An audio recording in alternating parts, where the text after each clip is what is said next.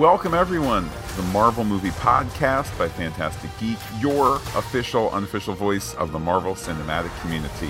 My name is Matt, and joining me, as always, is Pete. Hello, Pete. You always have to be the one holding the knife.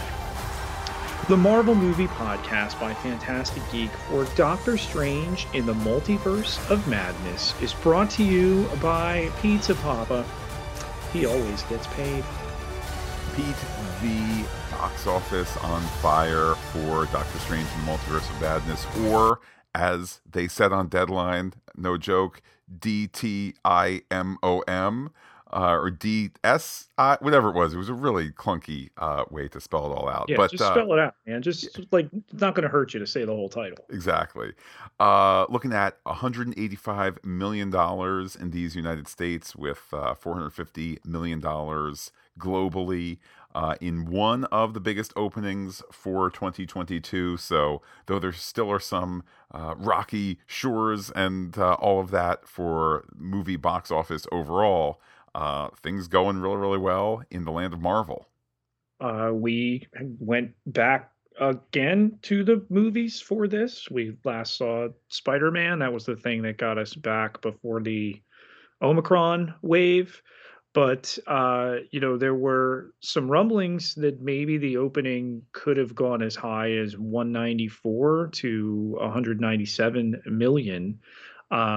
Really buoyed by a big Thursday night, $36 million on Thursday night, Matt, which nearly out-earned the entire run to that point of Everything, Everywhere, All at Once, another multiverse movie.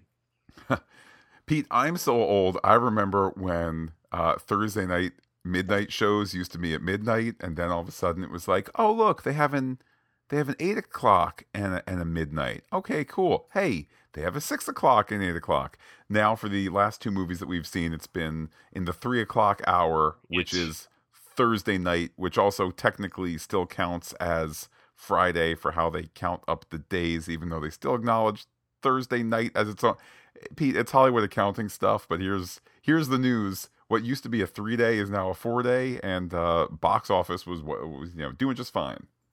And you have your, clubhouse leader for the 2022 box office at this point, the biggest opening, just trailing the Batman for the year at this point. So we'll see how high they ultimately go. And we're going to be doing this in 2 months again with Thor: Love and Thunder. Well, and Pete, speaking of the near future, the last 4 days of podcasting, I'm talking Moon Knight, something finale, Picard season finale, Strange New Worlds premiere, and now this. A bit of a dress rehearsal for June, when we're going to have Ms. Marvel, Kenobi, and Strange New Worlds all going on. So, Pete, we asked for good stuff to podcast, and the pop culture gods have given us this. Yes, and it'll be our absolute pleasure to do that. We'll finish up that super busy time, the week that Thor: Love and Thunder bows in theaters. So getting ready for that. We're going to be bringing you a Book of Boba Fett update to that podcast feed this week. The gallery for that show, the behind the scenes show, streamed last Wednesday on Disney Plus. So we're going to chew that over before bringing it back to Marvel here, Matt. Yes, the Ms. Marvel feed will be our next new feed. I mean, new already created, but the next new show that we'll be podcasting. So really excited to see that happening in about a month's time. My goodness, how time flies. It's just, Pete, this is the grand adventure. So you can jump on Apple Podcast or fantasticgeek.com and find those episodes already. When we catch you up on what went down, Matt, Sam Raimi to the rescue with the quote-unquote scariest Marvel Cinematic Universe entry yet. Indeed, Pete, the Hollywood Reporter had an article yesterday, I think just meant to be a thing for the Sunday evening, reflecting on, was this really a PG-13 movie or should it have been R-rated? And kind of the conclusion of the article that because it's kind of superhero versus superhero stuff, and because it's a magic zombie, not a zombie or that sort of thing, that what might be scary in other formats is a little spooky, or sometimes you go, there's a jump scare coming, there's a jump scare's coming, there's a jump scare, as opposed to, Janet Leigh in the shower, wait, things are moving, look, it's a night, like, this is not the scariest thing yet, maybe the spookiest Marvel movie thus far. Indeed, Pete, we were joined by my daughter, who is not a huge fan of scary things and had a few good jumps, but at no point was like, this is too much, I can't handle this, I need to look away. So again, I think that kind of like, I'm on the roller coaster, we might go over the edge, and I'm going to be scared at the moment, but it's all for fun. They really lucked out when Scott Derrickson bounced from the sequel here to have Sam Raimi right there. Certainly helps the connective tissue of Doctor Strange from that Spider-Man movie, where one of his Spider-Men, Sam Raimi, was, and to do it over here. We'll talk in a little bit if that portends future work for Mr. Raimi, but he was really the right choice. He was, particularly if they were looking for that perpetual something different, but also, not for nothing, Sam Raimi is not Sam Mendes, who's going to say, no, I have a strong feeling that we have to do a certain shot in a certain way, and I must have final cut and whatnot. Raimi is at a point where he knows how to rock and roll within a particular system. So yeah, again, a great choice, and perhaps he'll be back. So, like Hawkeye and Spider-Man, No Way Home before it, we had the Moon Knight finale on Wednesday. We had Doctor Strange the next day. We're going to have this happen again in July. It'll be the penultimate Ms. Marvel the next day leading into Thor Love and Thunder. I love that this has become a thing now since Christmas, and we'll have had it happen 3 times in half a year.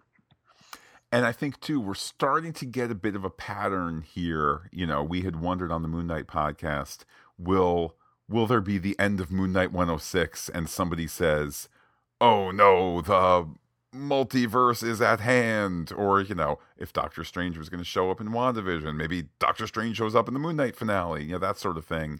And no, there wasn't quite that handoff. In fact, there was not a handoff from the one show. I think it is worth keeping in mind, too, that the original pre-COVID plan, whenever it was that WandaVision was supposed to come out, I don't think Doctor Strange was, like, right around the corner. Like, there would have been, as I recall, maybe a couple of months. So again, just, could it be possible that for one of these, that we get to the end of Ms. Marvel and all of a sudden Captain Marvel and Thor show up and say, you need to help us with the emergency rift. And we go, well, what is that? And then you go see Thor, and it's only towards the end where, oh no, it's turned into the emergency rift. You say, okay, it really is connected. So sometimes it is, sometimes it isn't. We can all follow the bouncing ball. So we begin the movie bang right out of the chute there with Defender, Doctor Strange, Stephen Strange, complete with the ponytail, and America Chavez trying to get to the Book of Vishanti. Yeah, and look, one of the benefits of doing a multiverse is you get to kill your title character in this early point, and for it to count and to have, let's say, story resonance in that it's Defender Strange's body that is a key portion of the final act and whatnot. But you also kind of get the fun of like, hey, that's not the real one, so I'm not going to be confused when all of a sudden you've killed him, or it's not going to be some sort of like I mean, I think of the multiple times in a James Bond teaser where James Bond has been killed off, and no, it was just a mask because it's a guy on Spectre Island, or no, it's a guy who's now going to fall in and we're going to hear Skyfall, but Bond will be okay at the end. Like, you get to have everything real with his death and everything not real at the same time.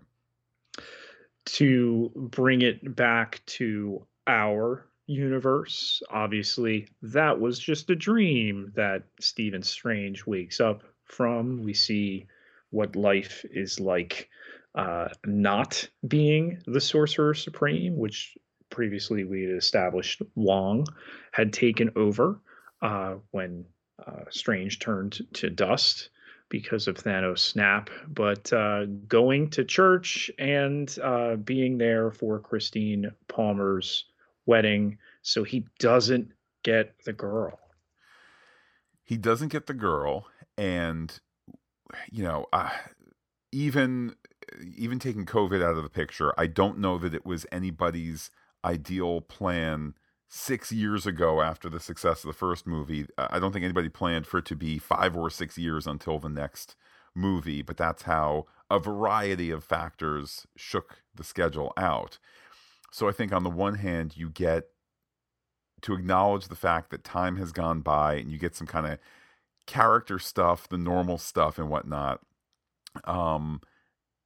However, I have to admit, Pete, I was like, oh, look, you're giving other doctor guy who I kind of remember, but then enjoyed more in that one season of Fargo that also was forever ago. But look, there he is saying doctory stuff.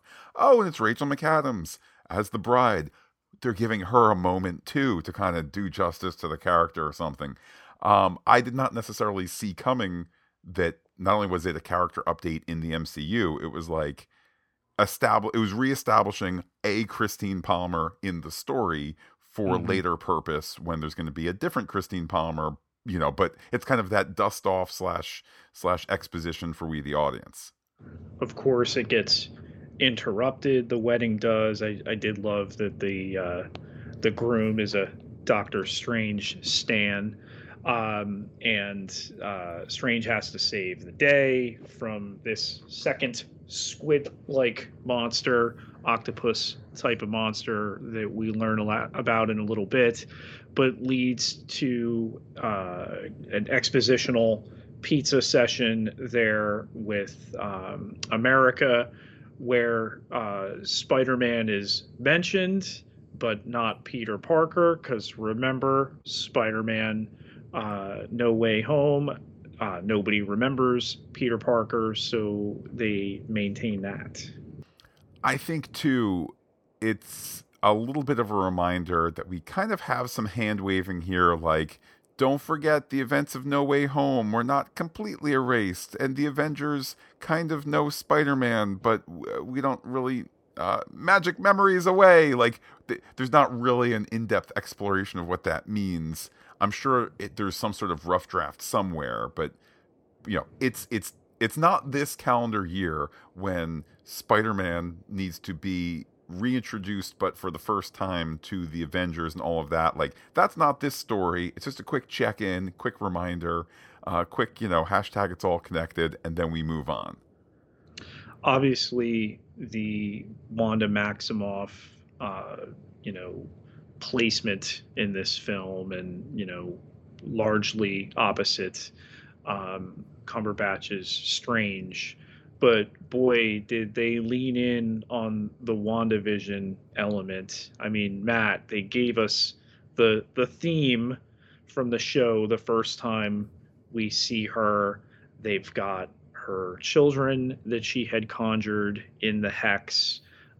Strange has this conversation with her about Westview. It was in the very first teaser. So they really connected this. They did, and I think that the secret scene at the end of WandaVision was not meant to make sense at the time. There's a Wanda that's chilling outside, and then there's another Wanda on the inside, and she hears the voices of her kids, but we know they were fake. What's up with that? And to get it here as a happy WandaVision era or WandaVision type existence with the kids, and by and large the same set. Although, Pete, it bugged me the whole movie that they moved the door. I understand they don't need to be really leaning into the three-sided, sitcom stage that they used for much of the WandaVision house, although at certain points they put on the fourth wall, and all that. But like, I was just like, why did you move the door? It was really bothering me. Probably They were in overly other so. universes. It totally Door's was. not in Totally the same was. place in every universe. Totally fair. But I think that instantly, as soon as she, it's this super upbeat, and then boom, she wakes up alone, and it's like, now again, maybe we don't fully at that point understand that she is, that the red orbs that she's searching are waypoints to different multiverses and so forth. But emotionally, we are now there 100% in terms of understanding all that we needed to from WandaVision. And the first time we've now come from the Marvel Studios TV side to the film side, albeit with an asterisk, a character that had originally appeared in the films. But we've completely made the revolution there until we get the first character. I guess can you count the boys? I mean, they were on Disney Plus first. I think until it's a Moon Knight or somebody like that, we've got to hold that off. I think certainly, if nothing else, what we have is a different Wanda in this movie, and we could discuss later, I suppose, maybe in the hearts of some audience members, this wasn't exactly the Wanda that we thought we concluded with at the end of WandaVision, but certainly the broad strokes of the journey are essentially understood from 9 episodes of WandaVision, as opposed to, hey, she was really sad at Tony Stark's funeral. 3 years later, I go to the movies, and what? She's like the villain? Like, it's essential viewing to know the WandaVision arc. Well, with the line there about her being reasonable and trying to get Strange to hand over America so she can use her power to go get her children in different universes, Strange and Wong spirit America away to Kamartaj, which properly gets crushed. And, it's funny. I don't think I have rewatched the first Doctor Strange movie very much. I can't rewatched it like twice this weekend. Okay. Like, I can't say it's like, it's not my go-to on a rainy day or that sort of thing. But, Kamartaj kind of was there and well established as like the training place and whatnot. But the minute that this story needs us to go there, it's like, yes, Kamartaj, the iconic courtyard where you practice your hand circling and all of that. And it's a really fun scene. Again, Pete, we've been talking on the Moon Knight and Picard podcasts about weird parallels, not just between those two series, but like the same week where it's like mom has a terrible secret that gets revealed by a kid who's in a locked room. And you go, that's so specific. Pete, here we are the same day that Picard 210, no huge spoiler, features a bunch of goodies need to form a square or rectangle and shoot a common shield. Here we have that at Kamartaj 2, which again is like oddly specific, but we have that. And then, she breaks through with the whole, whisper, which ties back to the earliest appearances of the character. The shield is broken, people are dying, and all of that. Ultimately leading America to tap into her powers, although unable to control it. Really stylistic sequence falling through several of the universes there throughout the multiverse, including one where their paint was kind of cool, and winding up, in Earth 838. I can't wait to go back and rewatch that fall because it was so beautifully done. And you could have removed 3 or 4 of the interstitial stops and it wouldn't have been any less powerful for the story, but just the notion. And look, we understand at a certain point they go from their photograph selves to fully digital doubles where it's photorealistic, and that lets you, switch them from different forms and whatnot, but that doesn't take away from the fact that it just looks so great and is just an artistic moment, that ultimately gets us to a completely different spot in the multiverse. And then I thought a really deftly handled piece of exposition there. Oh, we need to show what led America to this romp through the multiverse and the memory uh business that first Strange steps on. And we see the Christine dinner, and he gets the watch, and then to do it with America and to see what happened to her mothers. Pete, in a scene that got the movie banned in Saudi Arabia. It's Congrats. just so silly. Gosh almighty. There's two ladies that care for this girl. And Ugh, that means now people in Saudi Arabia can't see a movie where a sorcerer and a witch use yeah. octopus people and rock monsters to fight over a a thing, and at a certain point there's a zombie and a ghost cape. Thank goodness, Pete. Thank Uh, goodness. indeed. But a really effective hook emotionally for her story. It is, and we've seen, let's say, in the last year, we've seen all these different flavors to the MCU, and I think how if the mandate of the Marvel Studios television shows is give us a movie, but with a little bit more time to tell a personable story. And some of those stories like Hawkeye, it's like, here's Clint Barton, but the most interesting parts are the things that they're setting up for the future to be characters that are still in the movies 15 years from now.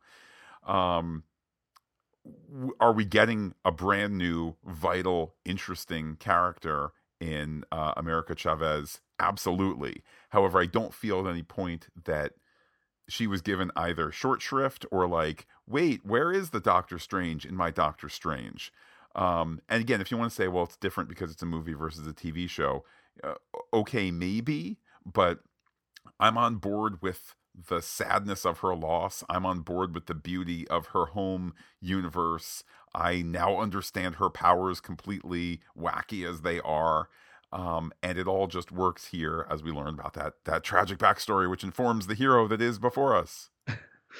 The Darkhold, Matt, of course, reintroduced in WandaVision. Let's remember that goes all the way back to your Marvel's Agents of S.H.I.E.L.D., to your Marvel's Runaways, but destroyed in the 616 universe, thus leading Wanda to need to dreamwalk to stalk in the other universes. Pete, I would assume that writer Michael Waldron is not the first writer ever to conceive of the idea that dreams are actually connecting us to other realities. But I must confess that was a new idea to me. And even if it is kind of there in the ethos of mythologies or something like that, what a great use here. Because, of course, we're coming off of something that I think we all have experienced to some degree, which is the happy dream, and then you wake up and it's, oh, I don't have that here. Maybe you're dreaming about someone who's no longer with us, or that kind of thing. But just this notion that all the universes are connected through dreams, and then now this concept of dream walking as a way to move magically through the multiverse. I just thought, what a delightful story conceit all of that is. And to load it both for Wanda and for Strange as well. It particularly where it goes in the Earth 838 storyline, where there Carl Mordo, a member of the Illuminati, brings our Doctor Strange before them. We'll get to the roster in just a bit, but this idea that you know the 838 Strange, there's a statue, he was a hero, and then the big lie that it will really wound up being. I'll add too, this is a really good use of Mordo. I think with a full backward glance here to reflect on the first film and to say, okay, awesome, we're gonna update some particulars here. We're gonna have Chiwetel Ejiofor play one of the main characters, maybe seed him as a villain. Okay, for a sequel, okay, good stuff. Then you kind of get all the way done with the movie and whatnot, kind of say, yeah, Doctor Strange's friend of color you can't trust because he's a bad guy all along, and that maybe is not the best use of those particulars here. Now you're picking up that reverberation in that we all know, even separate from some kind of baggage there. Okay, Mordo's a baddie, so what's he in this? He's a baddie who actually is working on behalf of on behalf of a certain set of facts from his universe, in which Strange was quite bad. He's also there with this ultra awesome team of the Illuminati. So I think that was a good pivot from what they had 6 years ago to still having Chiwetel Ejiofor show up in this movie, still be Mordo, still be bad to our guy, but good for the story. So ever since this film was announced, tongues have been wagging about, oh, who's going to show up in it and how it'll happen, et cetera, et cetera, et cetera. We've had a pervasive Tom Cruise Iron Man rumor for years, Matt. I mean, going back to when this film in 2019 was made official. But the Super Bowl ad having Patrick Stewart's voice, and then him, of course, playing coy with that. Who's Doctor Strange? And then to get everybody we did. Matt and I were very fortunate to go to the Star Trek Strange New Worlds red carpet premiere a week ago, Saturday. And there I am in the movie theater with Matt, with Ants and Mounts, and I can't spoiler Pete Matt that, hey, this guy is also in Doctor Strange. It's going to come out the same day that the one of the episodes we're watching now at the world premiere, the pilot will. Yeah, and just the strangeness of there being a new Patrick Stewart Mm-hmm. Star Trek show on May 5th and a new Anson Mount Star Trek show on May 5th, and they're both playing captains, and then they both show up in this movie whose Thursday preview, which, as you said from your box office math, was a day in its own right, was also May the 5th. It was just like, what is this multiverse that we're in where all of that is happening at the same time? I mean, obviously, Paramount, CBS, a separate corporate entity from Marvel Studios, Disney. But, we joked when we did Spider Man No Way Home that, all right, where's Kevin Feige's award for, giving us Wilson Fisk on a Wednesday in Hawkeye, and then Charlie Cox's Daredevil the next day in Spider-Man No Way Home, and then you have this. Like, what's going to happen in July, Matt, with a Ms. Marvel and the handoff to Thor? Like, I can't imagine what kind of extra corporate synergy they might accomplish then. I mean, at least with that, it's a little more. It's not impossible to say Ms. Marvel meets Captain Marvel in the show, and Captain Marvel introduces her to Thor in a post credit scene or something like that. Like, at least that's kind of like Ms. Marvel is, And then they go hang out with 11. uh, or something. All I know is this: I knew because they showed us the iconic head and the beloved voice of Patrick Stewart that we would be getting uh, his final performance as Charles Xavier again. Now, Pete, if you're keeping track, Patrick Stewart has played Charles Xavier for the last time since X-Men 3: The Last Stand. It's happened probably about 6 times has been his final appearance as Professor X. Um, I guess I had seen, or I guess the Captain Carter rumor was so pervasive, and maybe I had seen the shield, an image The of the shield shield on is on Twitter.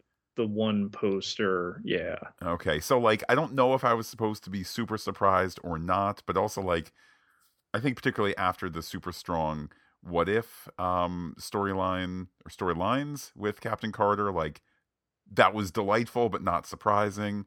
Um I did not know to expect Maria Rambeau, Captain Marvel. Loved that as an addition. That was Um, the big guessing game was, once we had footage of that, is that an Iron Man variant? Oh, look, I think I can see Tom Cruise wearing a goatee, or was it Maria Rambeau? um, what I think would have caused the theater to applause, if not for the fact that anybody who's going to a 3:15 Thursday show for Doctor Strange 2 probably also did the exact same for Spider-Man No Way Home. To get John Krasinski's Reed Richards beaming in, albeit with the conceit of it's a different universe and we get to play that guessing game and so forth. That's a discussion for slightly later, but that was A, thrilling, and B, like, yeah, we've been talking about this one for so long, and did we make it come true? That they hurt us. They hurt us. And, you know, Matt, we just lost a Fantastic Four director. Okay. John Watts, the cover story is, yeah, just spent a little too much time with superheroes after three Spider-Man movies. So, hey, it's all good. Gonna, just depart Fantastic Four on good terms. We're still friends.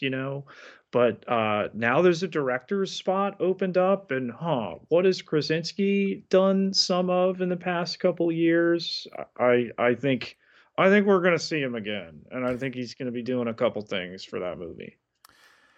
So, well, and then I don't know that we've properly kind of captured the moment of, then it's Anson Mount back as Black Bolt from Mhm. the worst thing Marvel Television ever made. In fact, you Which needed you to can tell go me. listen to Fantastic Geeks podcast of Inhumans. Go watch it on Disney Plus and listen to us and enjoy the storyline of something that is now legal in several states, Um, including our own. Indeed. Uh, so all of that, just a beautiful tapestry of comic stuff. I would say what was the icing on the cake was not just the fact that they gave this Professor X the yellow wheelchair, but Mm, that they went for the animated series musical quote as he showed up, which yes. in my mind that means, and this is probably one of these again, don't just kind of squint and don't look at the details too much, but like this is the animated series Professor X, kind of sort of close enough, And brought to life here. the expanding thought bubbles when he does his telepathy. I mean, this was lovingly referenced. People had said, all right, could they throw you McAvoy as well? Would there be dual, Professor X's? They solved that early on when they were bold enough to put Sir Patrick's voice in that Super Bowl teaser. And then, as I warned Matt off social media and pretty much off TV in the past week, they had shown a shot of the yellow wheelchair with his hand on it, and Oh, another was that piece what of was that. that? Okay. I'm glad to have not known that one ahead of time. Captain Carter's shield, like I said before, I don't know that it fully registered, and even if it did, like, hey, grab Haley Atwell for two scenes. She's always game to come back. Like, that kind of all made They sense. they showed that where she throws the shield as well. Um, so you didn't see her. But, leading to this throwdown to illustrate the true power of the Scarlet Witch, just, you know, I mean, turning Reed Richards into fantastic stretched out spaghetti and cutting Captain Carter in half with the shield. Um, but maybe the best death, Matt, maybe the best death, okay, for a guy that we've come to love like Anson Mount and to get the comic accurate Black Bolt costume with the helmet with the thing on it that Strange teases him about, and where's his mouth? Oh my god, he's going to talk, and boom, turns his brains into mush. I think the benefit of bringing back these familiar faces, but from other universes, the benefit is you get to kill them all and make your villain have villainy. And that's, oftentimes the situation with these comic book movies is like, oh man, I know Tom Holland has a 6 picture deal, 3 supporting roles and 3 starring roles. Do I think in Spider Man Far From Home they're really going to kill him? Nope. Um, but you get that here in terms of it is both my Professor X and also made clear it's not my Professor X. Um, and it's living in that fan territory of it's not Prime Universe nor Kelvin Universe. This is a third universe, so it's okay to kill them. I know Elizabeth Olsen was surprised by the amount of villainy that Wanda would be doing. Um, and again, I think if some people are like, well, wait, she wasn't full on villain at the end of WandaVision. I see what they did, but I don't love it. Okay, I mean, the road goes ever on for any of these characters, and there's a path back for her and so forth. But in terms of the hype of this scene, Black Bolt speaking, and poof, the red mist comes out on the other side, and Not Long for This World or Captain Carter and Professor X and all that. I mean, just it's leading into this is the horrific fun that we're having. Meanwhile, with Wong as her erstwhile prisoner there, Wanda has gone to Mount Wundagore. She's, the stronghold of the Darkhold and manipulating things ultimately from that other side with her dream walking. We get to a little sense of you know our Wanda's villainy as with a camera POV shot. She's creeping around other Wanda's house, and there's this sense that our Scarlet Witch is the villain for them too. Um, it's all it's all super effective in terms of us really committing to the idea that, surprise, surprise, I think some people were more surprised than other people that the Scarlet Witch is the villain in this picture. So the incursion that had happened in the 838 universe that caused the Illuminati to, murder their Strange, that via Black Bolt as well, another illustration of his power, really being the big fear with all this stuff, the dark hold, the walking that's taken place, resulting in a visit to an incursion destroyed universe with another Strange and that third eye. I know we had seen similar visions of a place like this in What If. Mhm. I think that this was really well presented here. I think that this other Strange, I mean, can we call him Sinister Strange? I don't know that it's necessarily that version of the character, but I think Third Eye Strange is as good a name as any.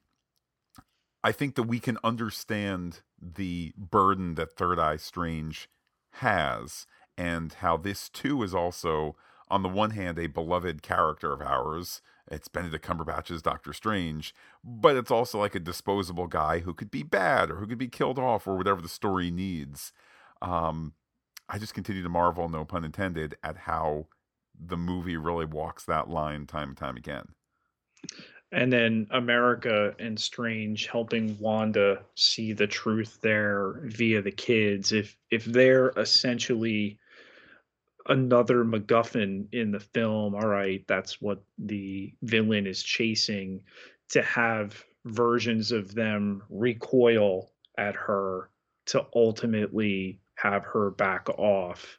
I mean, what we were saying before about Elizabeth Olsen and the level of destruction that she wrought in the film, they did wind up walking some of it back. Yeah, which is a little surprising to find out. I do think, and maybe I've tiptoed around this.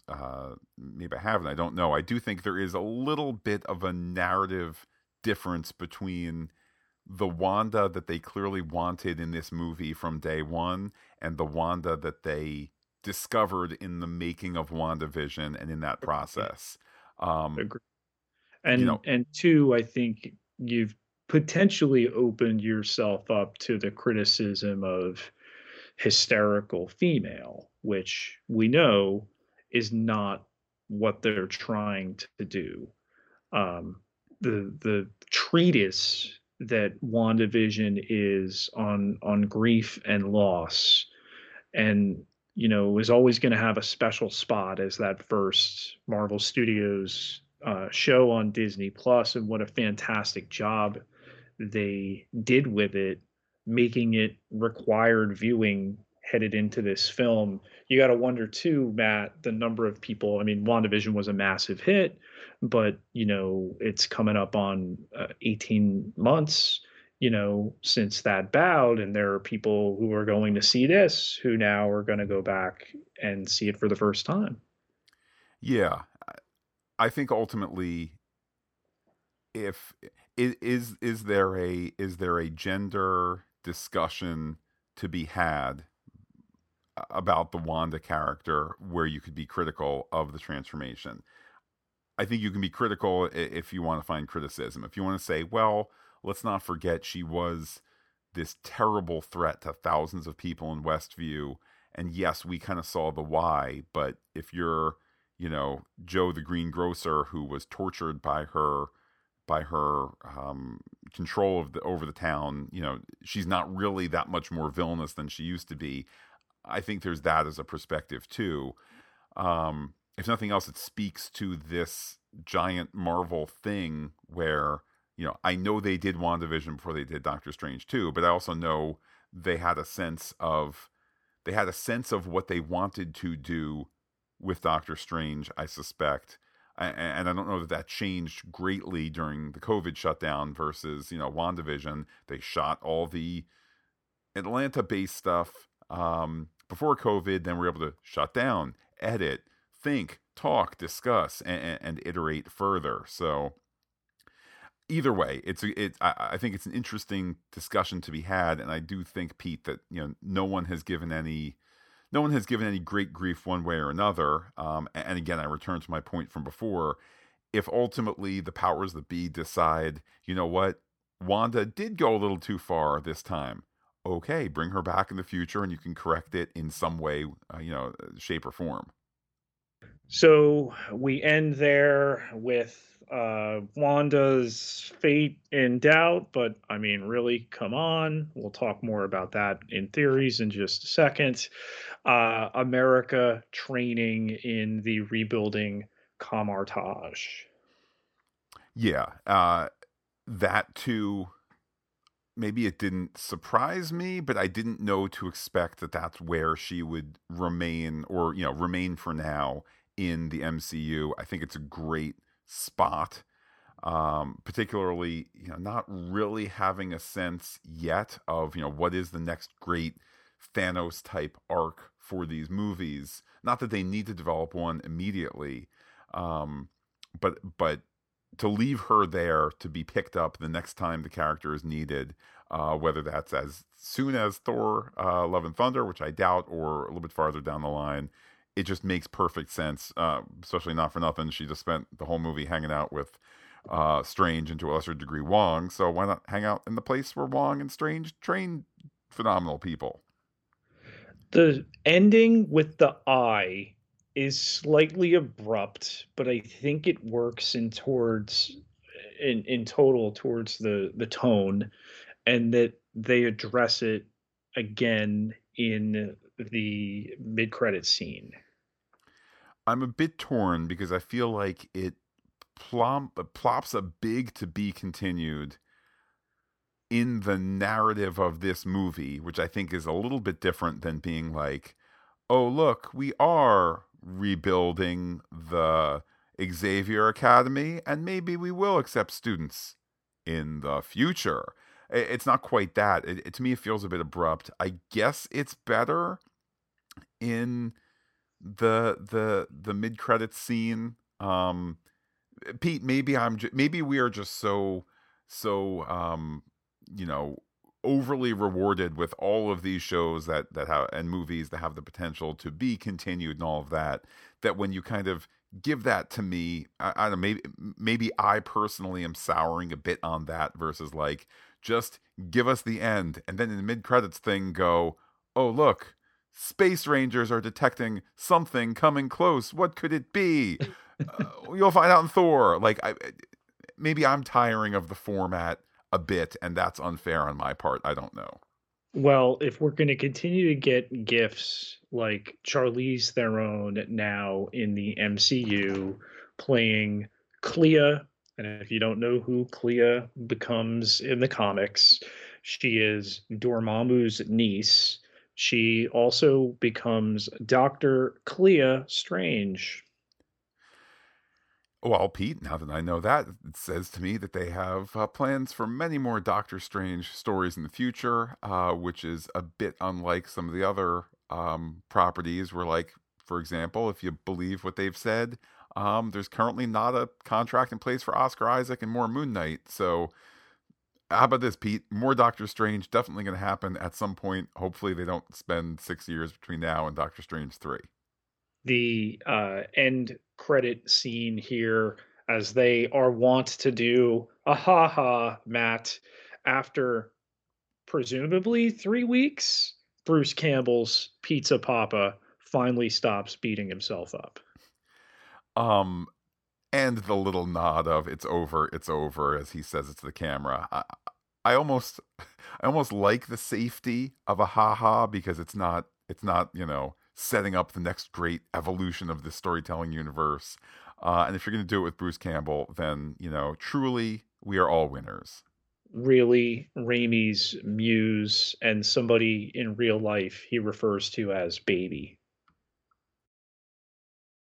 The dossier. A detailed look at our bad guys. Matt, let's begin with a pair of octopus monsters.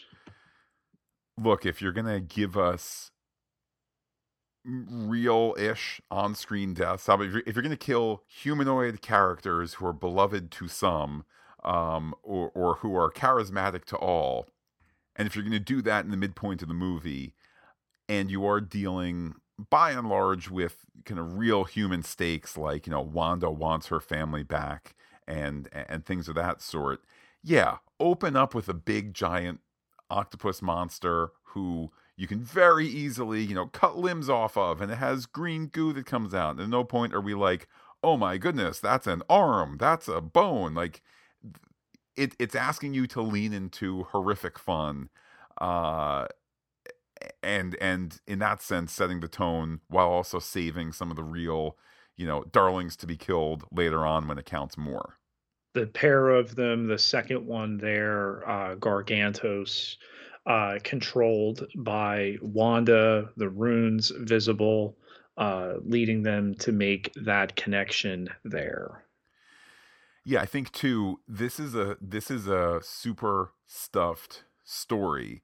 Yes, it's pulling on WandaVision. Yes, it's pulling on No Way Home to a certain degree. But the notion that we're able to get this, a Doctor Strange James Bond opening in terms of mid-mission, Doctor Strange dead, America on the run, what will happen next? And only later go, oh, both octopus monsters were actually controlled by Wanda. Like it's been Wanda all along. And for that to all make sense, as opposed to, frankly, the safer story confines of, James Bond is finishing up a mission that reminds you that he's really cool and does some stuff, but that has no bearing on the story. Like, it's easier to do the latter, and it's more complex to say, this was all tied together from the beginning. I feel like the Disney Plus Marvel Legends. I mean, can we call it a series? It's kind of like a sub-series. It's a little less than the Marvel Assembled or the Disney galleries they've done for Star Wars, like behind the scenes stuff, the featurettes.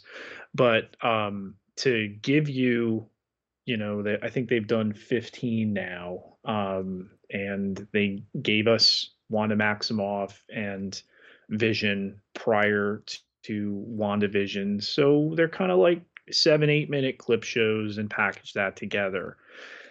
Wanda now, who was the very first one, they did a Scarlet Witch one, and here I am telling you about it the other day because they don't really like push it that much, and I feel like they could do a better job. I mean, people saw it, but you were unaware of it. Yeah, like I forget that they're there, and it's not that I don't know, I think, all the particulars of these characters as needed for this movie, but I would have welcomed the refresher. There was something for WandaVision. I don't remember what it was, but where it was like there was something for WandaVision where I was glad to have seen that kind of clip reminder. I think it was something involving Age of Ultron, which is probably my least watched Avengers movie. But just some You sure particular it there. wasn't the? Are you sure it wasn't the Legends? Um, it might have been. Again, the bottom line, I welcome these reminders. I welcome this stuff. It would be nice if Disney Plus, which I'm on at least once a week to be watching Moon Knight and other things, if that was more at the forefront there, if it'll only help me to be more excited and informed about these characters. Even having rewatched Doctor Strange in the last week to get ready for this, the idea of Mordo, I mean, the end of that film sets him up as a big bad moving forward. And it's funny to think it's been 5.5 years, six, if you look to 2016 to 2022, since that original film. And in the post-credit scene, you've got Chiwetel Ejiofor saying, oh, there's too many sorcerers. We need to do something about it. And then this film jumps in a it feels like there's been more story between the two of them.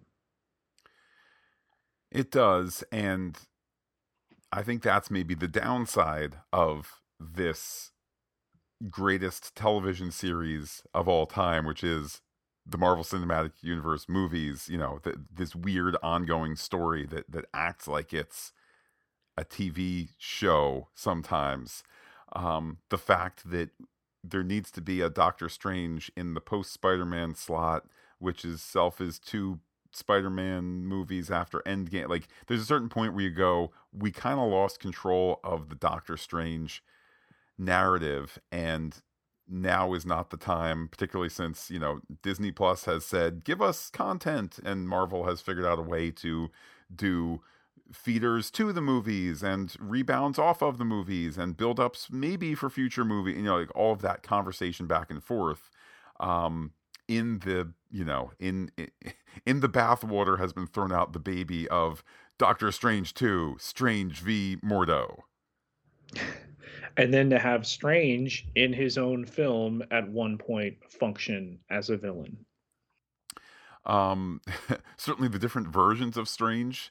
I don't know, it's just an eminently well constructed narrative, and like I said before, I'm just so impressed with they stuffed all of this in and all these connections and so much, and still it made sense, still it was coherent. The Darkhold, Matt, again, going way back in the MCU. Yes, they've kind of like sidelined Shield and Runaways, even though they're all on Disney Plus now, and you can all watch those because, Gabriel Luna's Ghost Rider didn't know it corrupted, right? Look, there's always the part of this conversation that we keep having, how much communication was there between Marvel Television, Marvel Studios? The answer is not a whole lot. However, I think Kevin Feige always erring on the side of, we don't need to razz a bunch of fans by taking away through some, Crisis of Infinite Earths, take away your Marvel Television adventures.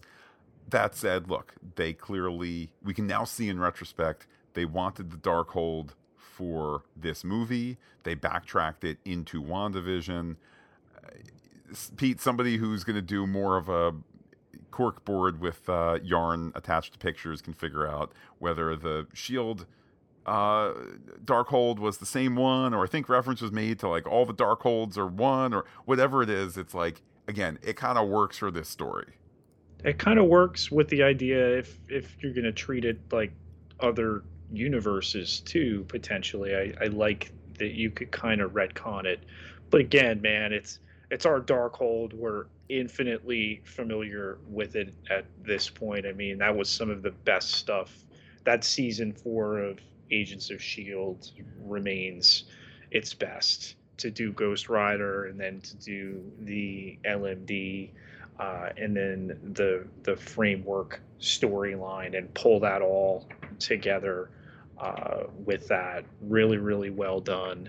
Matt, the opposite of a corrupting presence, our book of Vishanti are the people of patreon.com/fantastic geek. Yes, keeping us listener supported, particularly at these super busy podcasting times. And we just are so flattered to have their support over there on patreon.com/fantastic geek. And the fact that we remain listener supported is a huge point of pride for us. Chewing through that bandwidth now, going to be doing it again in June very soon, and so grateful to have your contributions. Takes just $1 a month to get you in that door. Can't contribute now? Get yourself over to Apple Podcasts. Leave us a rating in seconds. Leave us a review in a little while longer to any of our 30 podcast feeds. Welcome to level 7.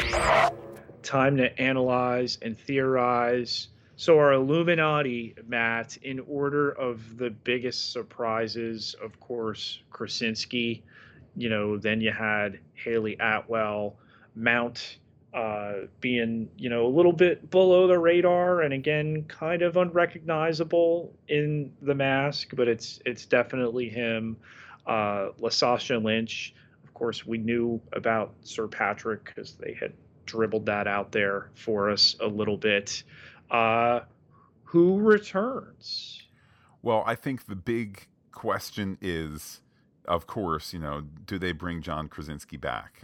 Because I think Haley Atwell is probably at there's a point of rest between maybe her wants or what her rate is or that sort of thing, and also the general fame and demand that she's in, where they want to do the Captain Carter series, she's got time for that. They want to just do voice stuff, she's got time for that. You want to do whatever it is, I think she's available and able. I don't think they're doing more Inhumans, although Anson Mount spoken for on the Star Trek end. The beauty of John Krasinski in this large cameo role, but cameo nonetheless, is if this really is a case that like Marvel has said, we don't like the fact that we kind of got bogged down in the phase 2 era with a bunch of contracts that didn't necessarily give us flexibility for one more movie or to hop over to the TV show. If your John Krasinski deal was, let's do this cameo thing and let's keep talking, awesome. If John Krasinski was like, I will do this cameo, I'm not doing Marvel movies, I like being the director, writer, guy, I don't want to be a cog in a machine, but I'll do it. Okay, great. Maybe they do that with that understanding and he changes his mind, or he doesn't. We're not committed to John Krasinski, Mr. Fantastic, as a guarantee. He did not step through and say, oh, now that I've gone through the multiversulator, now I live here now.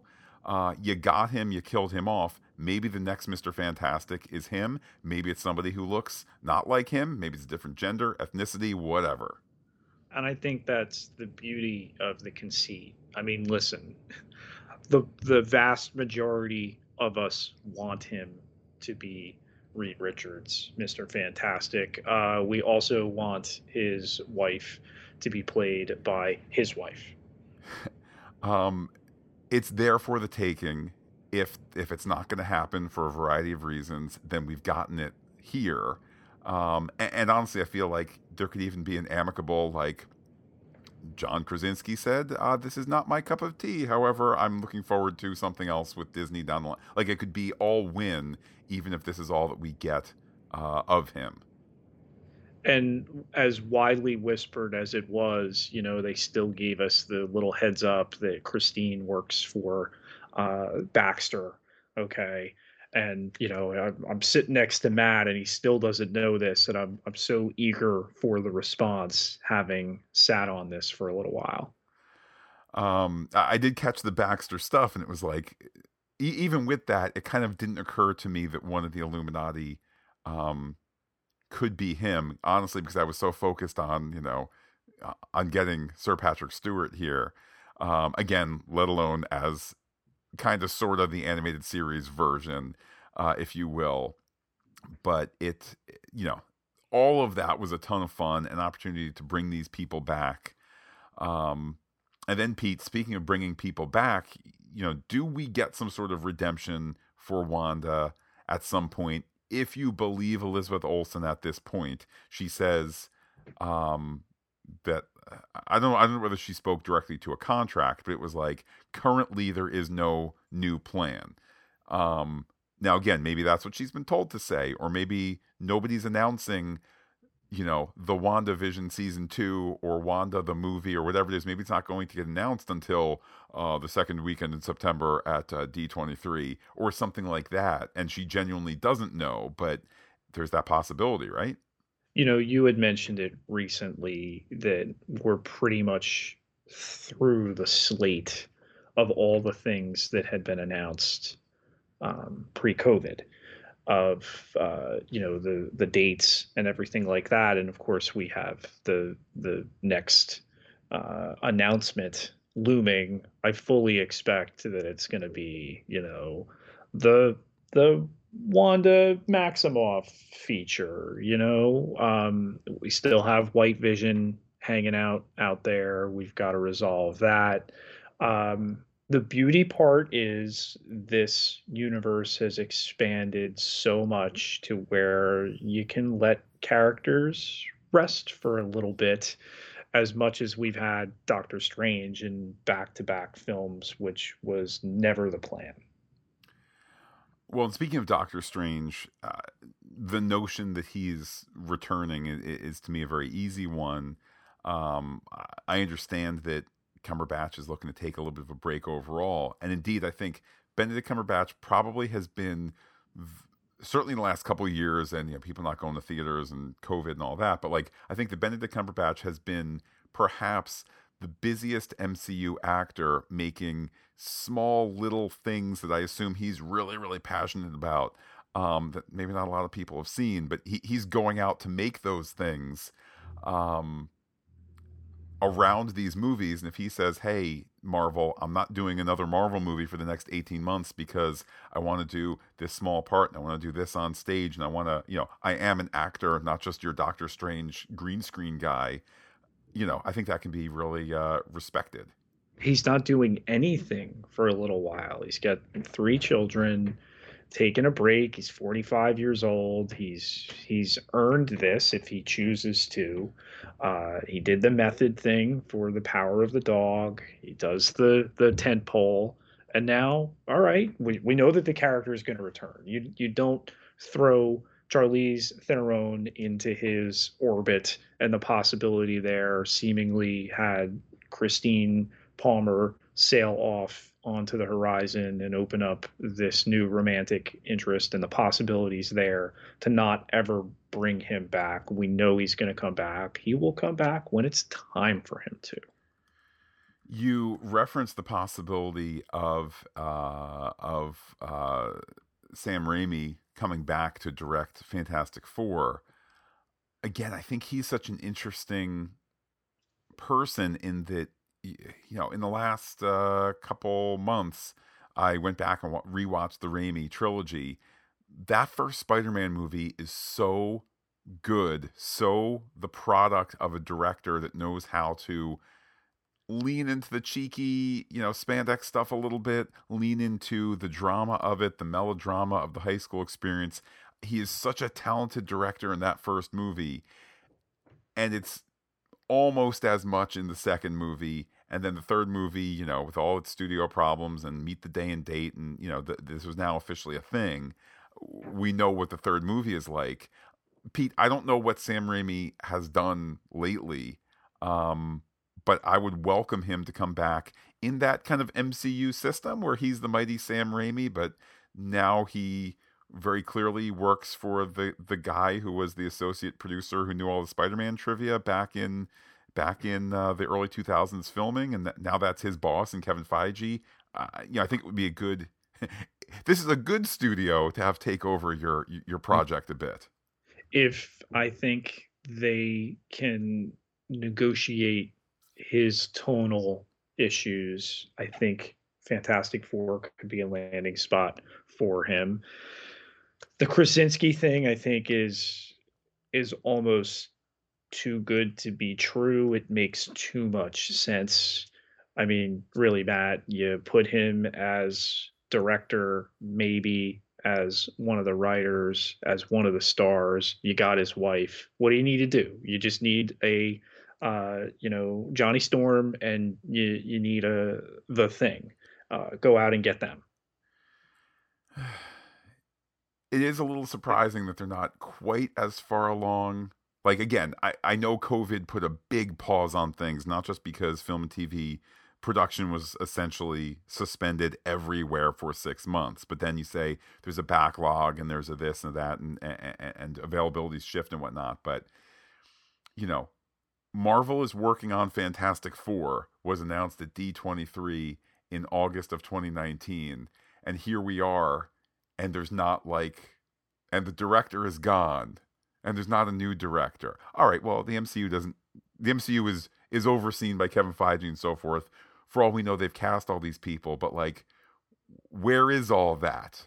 I mean, heck, I think it was the Marvel Returns to the Movies, just awesome trailer thing that they had done, that gave all dates, some of which have now changed and all that. But I believe it ended with the Four, and it was meant to be Phase 4, but also Fantastic Four. I'm surprised we haven't heard more yet. Encrypted transmissions. Let's check the wire. Pete, to Twitter we head, where we ran a poll about this movie. Did it get 1 star? Fan 4 stick? That got 0%. We can all agree this is no Fan 4 stick. 2 stars, like the Mohawk Archer, which maybe was me editorializing, that got 14%. 3 stars, Marvel Us Outing, got 38%, and 4 stars, A Modern Classic, got 48%. So, gee whiz, Pete, don't you know it? It ends up being kind of like a 3.5, B+, A-, which I think is what Marvel aims for each time.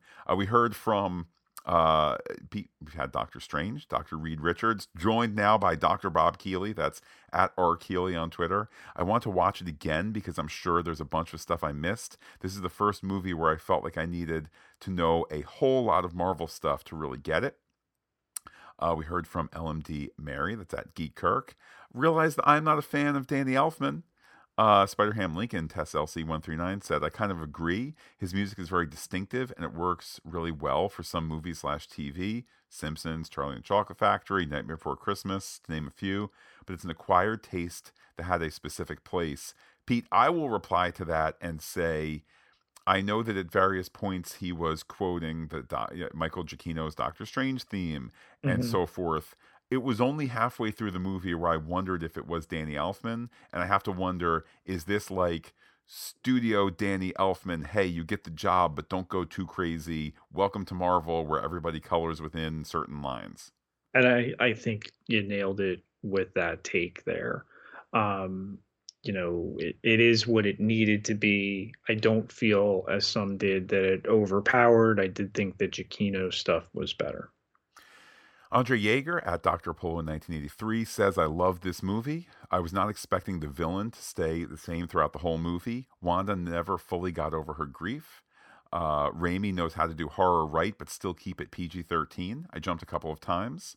Cumberbatch brought it as well, and the addition of America Chavez was brilliant. Her future is bright in the MCU. Can't wait to see what's next. James the Sagacious, that's at Big Kiln on Twitter, said, just amazing. Didn't expect it to be that good. The Illuminati scenes still have me in shock. Didn't think live action could look that cool after seeing What If, which is a high compliment indeed. Mhm. Mimi Andelman, that's at Mimi Andelman, says 185 million domestically. Wow, of course, I contributed $20 for one ticket. Now that is madness. Like the movie, okay, but for me, it needed more Wanda story advancement and, well, more universes. I have to admit, Pete, I was kind of expecting if we were going to get a Tom Cruise Iron Man cameo, I thought it would be like we're zipping through these different spots as we kind of got initially, but like, there's Tom Cruise Iron Man. Here's President Groot, or whatever. I thought we were going to get Bing Bang Boom. Or just something where like it doesn't need to make sense, right? Yeah. They've done, that we've cracked open the multiverse several times now. I still think, that remains a possibility. You got his co-star from, the latest Mission Impossible movies in Haley Atwell. Can he be far behind? We'll see. Next, we hear from Brian Spann. That's at Brian Oeno. Brian Ono. I gave it 3 stars, but it's close to 4. Cool Raimi touches all over the movie. Elizabeth Olsen was legitimately scary, and a great follow-up to WandaVision. Didn't quite grip me emotionally enough to go 4 stars, but it's fun. Next, JT Adkins, JTA's me, said, love the acting from good old Strange to Brand New America and everyone else. The Illuminati bit was loads of fun. Come back, Captain Carter. Come back, all of you. So nice to have 2 Enterprise captains on one MCU dais. Wonderful that they had the nerve to bring back Black Bolt. That Anson Mount was up for it, and an in-joke wink to knock him off. Inhumane. For some reason, magic fights inherently do little for me, as if they were Star Trek technobabble fights. I'll reroute auxiliary power through the EPS conduits. Oh yeah? I'll vent warp plasma through the deflector array. So this won't be my favorite MCU outing, but I'm still glad I saw it, since the character moments were so good. Next, we hear from Make It So, KCLYLE1 on Twitter. I'll have to leave this one in my podcast queue. Won't be able to see it next weekend. Well, Pete, the journey goes ever on here. So the podcast will be there waiting for him. We hear from Noel Gardner at Noel Camille. I thoroughly enjoyed this movie, even though it has me questioning my dreams. From the start, it goes top speed. I thought I had prepared for the horror elements, but they got me a few times. I really enjoyed Wanda graphically running through the Illuminati. Wong is always a treat. America was a great addition to the team, and all the strangers were great. Wanda's fall is complete, and I can't wait to see her rise. Whispers, where is White Vision? They used the word incursion several times, and I feel like we're headed to Secret Wars at some point. My mouth hung open at the mid-credits scene. Finally, I love the Fantasia-like music note battle, which is a great point to mention. That was a lot of fun. Mm-hmm. And I think, too, with everything that's out there, they're going to do Secret Wars. It's coming. We still got to do Secret Invasion. So one secret at a time. We hear from Beer Crusader. That's at Beer Crusader. Was fantastic. Loved the Fantastic Four. The British family. Funky Bolt appearances still waiting for. Mephisto to be behind it all. Jokes aside, I'm waiting for him. And a lot of those F's with the PH there. We hear from David Siller at David Siller Poet. Doctor Strange in the Multiverse of Madness was quite a romp this weekend. Going in with no expectations, the movie delighted, surprised, entertained, and also left me with a couple of quibbles. A great way to bring in America Chavez and the Illuminati, stellar lineup, though my heart ached more than I wanted to for Captain Carter. Elizabeth Olsen's performance was stellar, though I'm still on the fence about how I feel about her arc. I was over the moon to see Wanda's powers on 11. The music fight might even top the time-going backwards fight from the first Doctor Strange. I really liked how cozy the film felt after the bigness of Spider-Man No Way Home. We might have been expecting lots of cameos, characters, and chaos, but got focused and concentrated story with just a few powerful players. As others have said it, this is going to be worth all the rewatches it has coming. All in all, a fun and fantastic foray into the multiverse that I'll revisit again soon enough. Now, bring on Ms. Marvel. Next, Pete, we hear from Spider-Ham Lincoln, Tess LC139. I've been a Marvel fan for over 40 years, and this newest MCU movie seemed to be primarily meant for the hardcore fans like me. Casual viewers can enjoy it, but with all that was going on, you'd have to be very knowledgeable about the MCU and past comic stories, and I had a lot of fun with this one. And I love multiversal storytelling in the MCU. The Illuminati scenes were delicious, and I hope some of those characters would be seen in the MCU again someday. Wanda was a sympathetic villain, but she caused a lot of death and destruction in her quest for motherhood, attributed to a mixture of profound grief and the Darkhold's influence. I didn't know what I was expecting out of Doctor Strange in the Multiverse of Madness, but what I got was a great time worth several rewatches. Last one, Pete, is from Teresa. I don't think it's Dr. Teresa from Star Trek Picard. This is Teresa 654-49641 on Twitter. My heart breaks for Wanda, but after all she did, she could not have a happy ending. I do have some questions. Who made the throne with her and her boy's likeness carved into the walls? Where did they come from? Also, who was the woman Doctor Strange left with at the end? Thanks, Pete. That's from Teresa. Well, I mean, we mentioned Clea before. The throne there for Wanda and the sculptures of the boys, it's a little bit more nebulous that they would play around with that with Wanda Gore. I don't know that they'll necessarily return to it or explain it, but again, that they want to do a movie with Wanda, that the boys would ultimately become Young Avengers, which they're putting together. We'll have to see. Pete, what feedback do you have on your end? Trek Girl 88, Matt, has left an Apple Podcast review. It reads, "Best of the best, 5 stars. I found Fantastic Geek looking for a podcast on Picard. Was immediately hooked by Matt and Pete's thoughtful discussions and went down the rabbit hole on their entire back catalog. They clearly love the properties they cover and have respect for the fans of those properties. If you're a fan of Marvel, Star Wars, or Star Trek, Fantastic Geek is the pod for you." Well, thank you, Trek Girl, for those kind words. And we're always happy to be sojourning into all these properties. I mean, Pete, as challenging as June is going to be, new Star Wars, new Marvel, new Star Trek. I mean, it's the great triumvirate here.